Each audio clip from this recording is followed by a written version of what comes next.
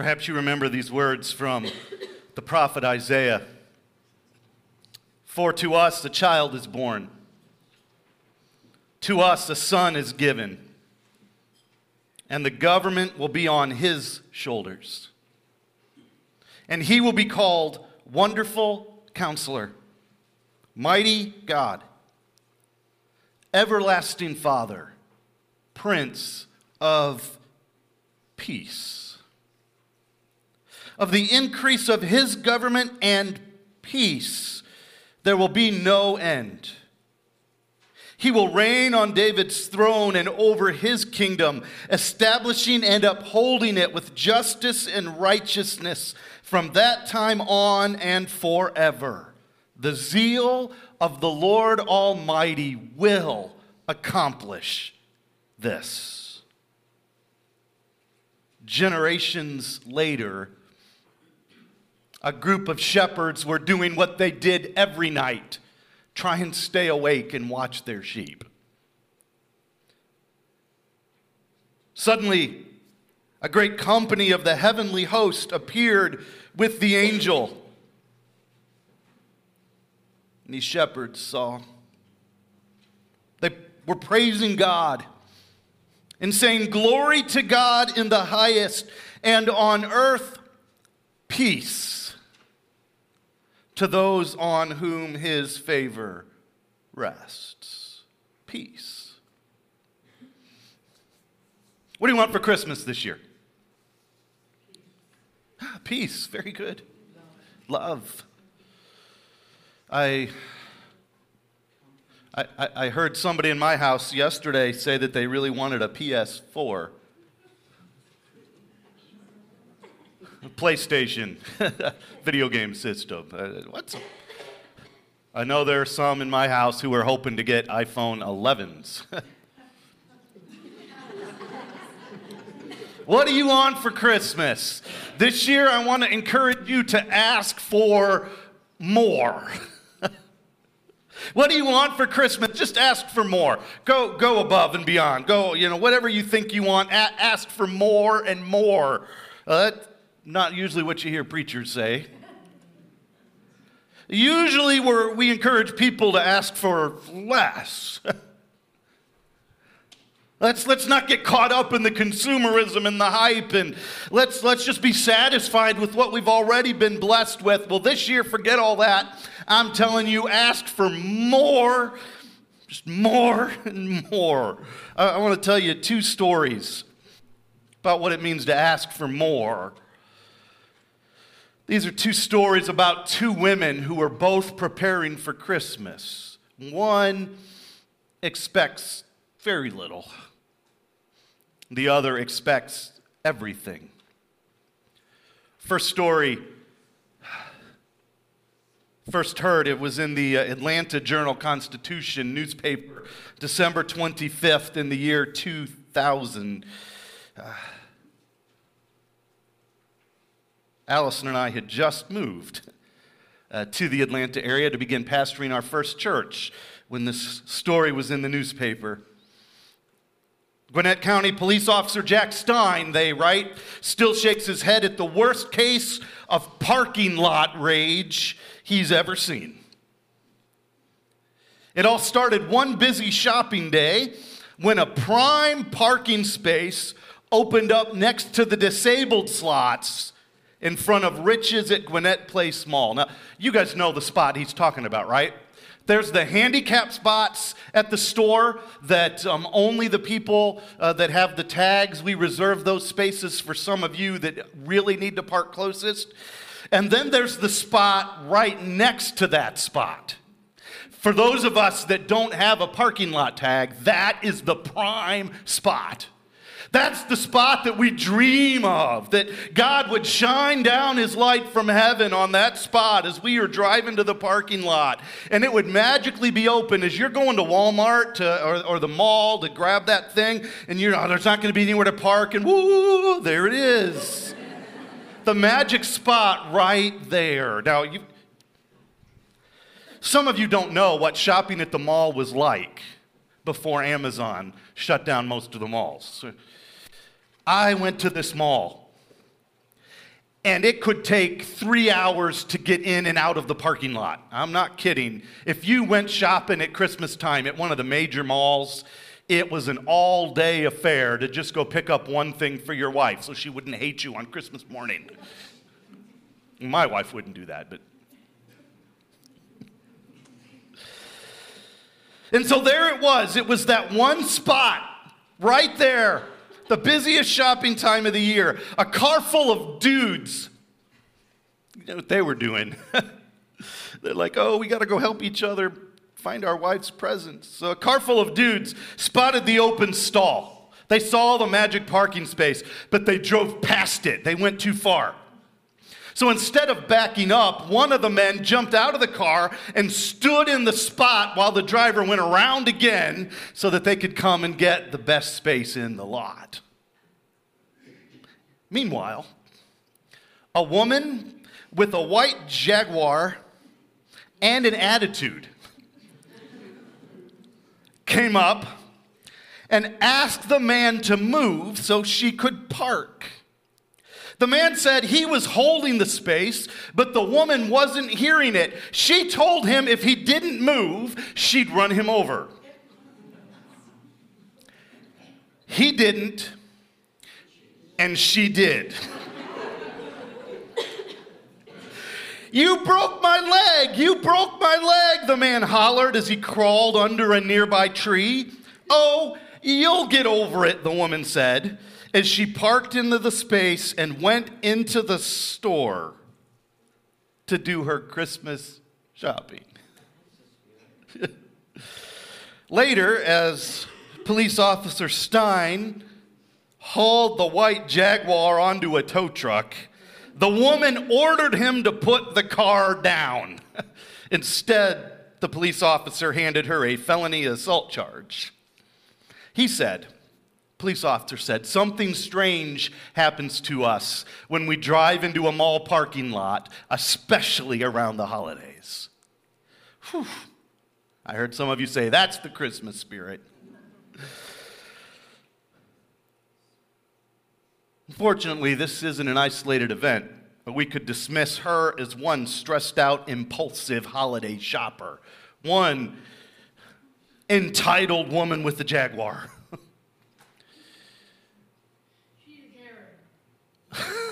She's a Karen. All you millennials and Gen Zs know what that means. That's hilarious. The rest of you, trust me, that was funny.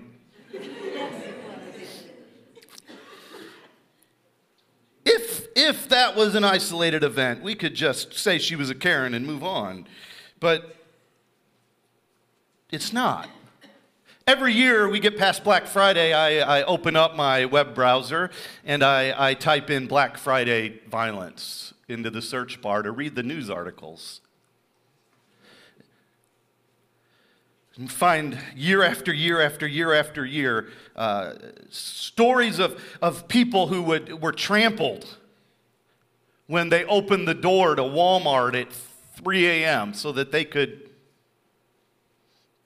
get a PlayStation for $50 off. Crush people. Stories of people. This year, I didn't see any trampling stories, but there were plenty of stories about people who got in fights on Black Friday. And fist fights over getting that right deal so that their family could celebrate the birth of Christ with the new fancy toy. And if I'm just going to have to beat you up so that my family can celebrate Christ well. It's like, what is wrong with us? See, I'm coming to think it's not that these people want too much. It's that they want too little. The problem is not that they're never going to be satisfied, but the problem is that they are too easily satisfied. During the season of Advent, the scriptures lead us towards the prophets as they talk about living in a world that is hoping for God to show up. And Isaiah speaks into our lives, Isaiah 55. He says, "Come, all you who are thirsty, come to the waters. You who have no money, come buy and eat. Come buy wine and milk without money and without cost. Why spend money on what is not bread, and your labor on what does not satisfy? Listen to me and eat what is good, and you will delight in the richest of fare. This question that he asks in this verse speaks into my soul in this season of the year. Why spend your labor on what does not satisfy? See, we give power to the stuff that it doesn't have. Why else do we go crazy over holiday shopping? These people who are beating each other up on Black Friday somehow think that if they get the right gift under the tree, that their family is going to be satisfied, that their needs are going to be met, and it's just not going to happen.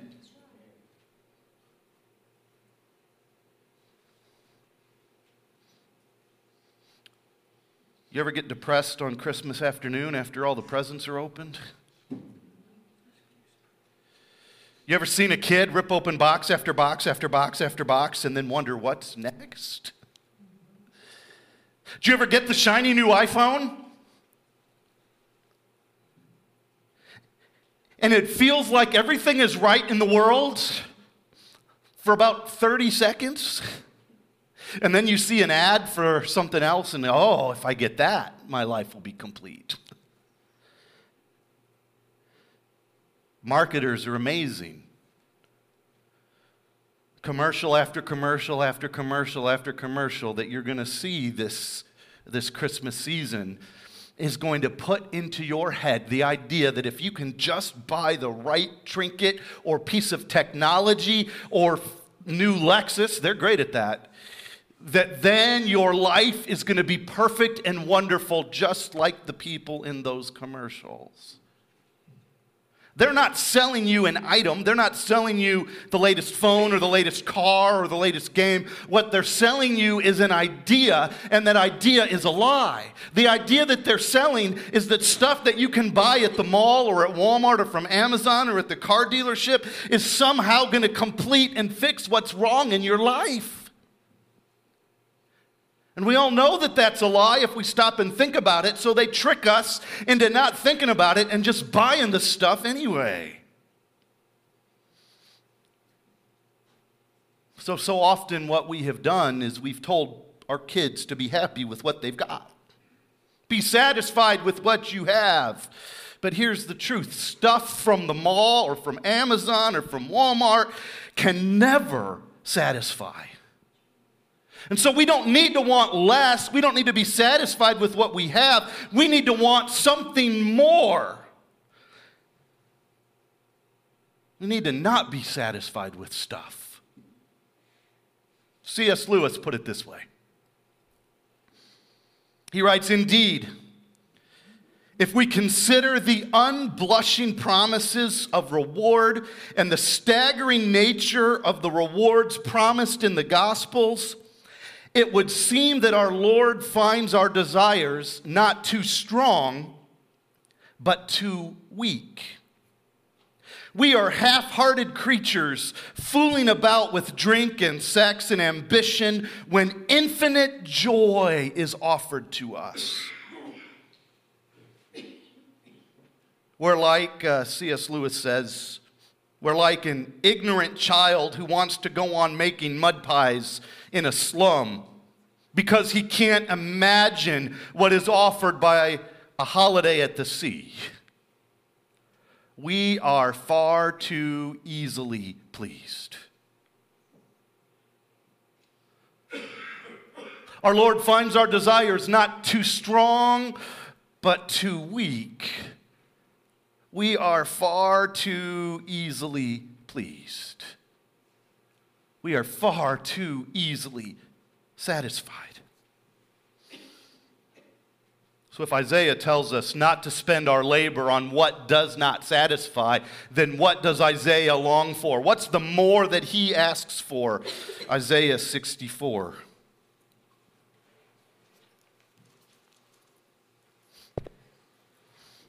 Here's the more that Isaiah longs for. Isaiah 64, verse 1. Oh, that you would rend the heavens and come down, that the mountains would tremble before you. As when fire sets twigs ablaze and carries water to boil, come down to make your name known to your enemies and cause the nations to quake before you.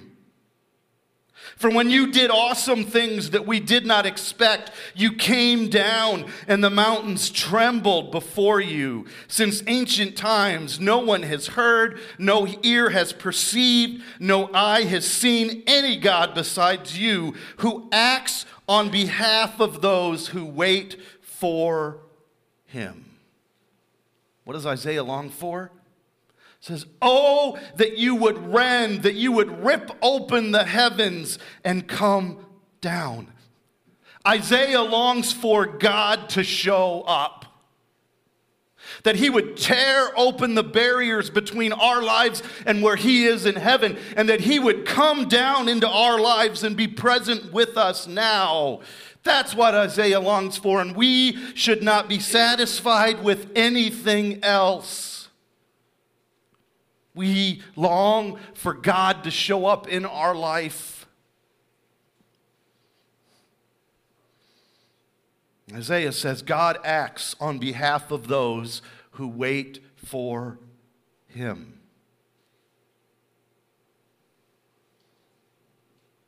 Ask for things so big that you have to wait for God to show up.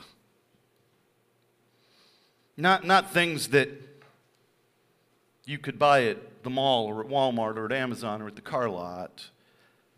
Ask for things so big that you have to wait for God to show up.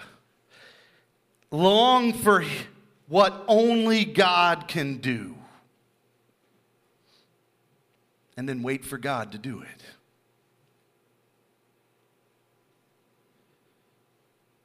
The first image, the first story was of a woman with parking lot rage. The second story is of a completely different kind of woman. It's the story of Mary, the mother of our Lord Jesus, who was pregnant, expecting the birth of the Savior of the world. And there was Mary waiting and hoping and longing, knowing that God was about to show up in our world, that what the prophets had longed for that day when God would rip open the heavens and step into our world was about to come. And so we join Mary, waiting and hoping and longing for God to show up in our world. We should be satisfied with nothing else. We join Mary in hopeful expectation for God to come. Our world is pregnant with the hope of God, and we eagerly expect the fulfillment of that hope. Oh, Lord, that you would rend the heavens, that you would rip open the barrier between where you are and where we are, and you would come again into our lives. What do you want for Christmas this year? Ask for more. What's on my Christmas list this year? For our church to shine the light of Christ in areas of darkness in our community.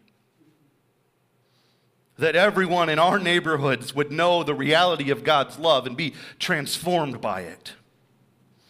That we would be people who are both whole and holy.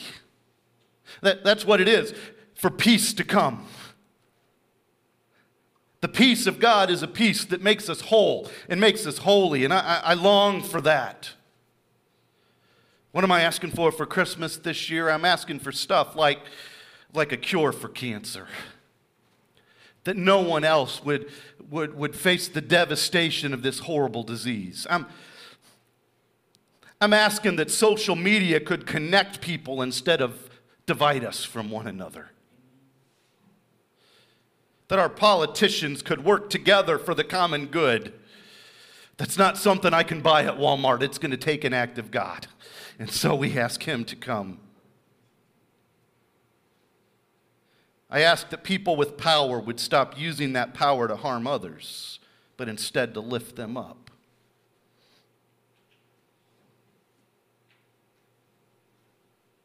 What am I asking for Christmas? Clean water for everyone on the planet. You know what that would cost? They say about $10 billion. It's about what we spent on Black Friday this year.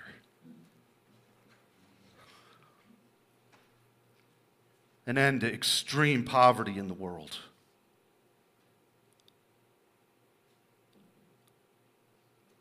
An end to human slavery, an end to abortion. That there would truly be peace in the world, an end to conflict, an end to a need to send our military around the world because the peace of Christ has come. I can't do that, but I believe through what Scripture says that God has the power to do that, and we ask for more. I long for young people to know the truth and the hope of Christ, and young old people to remain faithful to God to the very end of their days. In short, I long for God to come into our world and do what only God can do. What do you want for Christmas? Ask for more. In this season of Advent, we feel this longing. We feel the disconnect, the dissonance between how the world is and how it should be. And as we sit in that dissonance, we wait for God. And then, when we see signs that God is coming, we join in bringing the light of Christ into this world.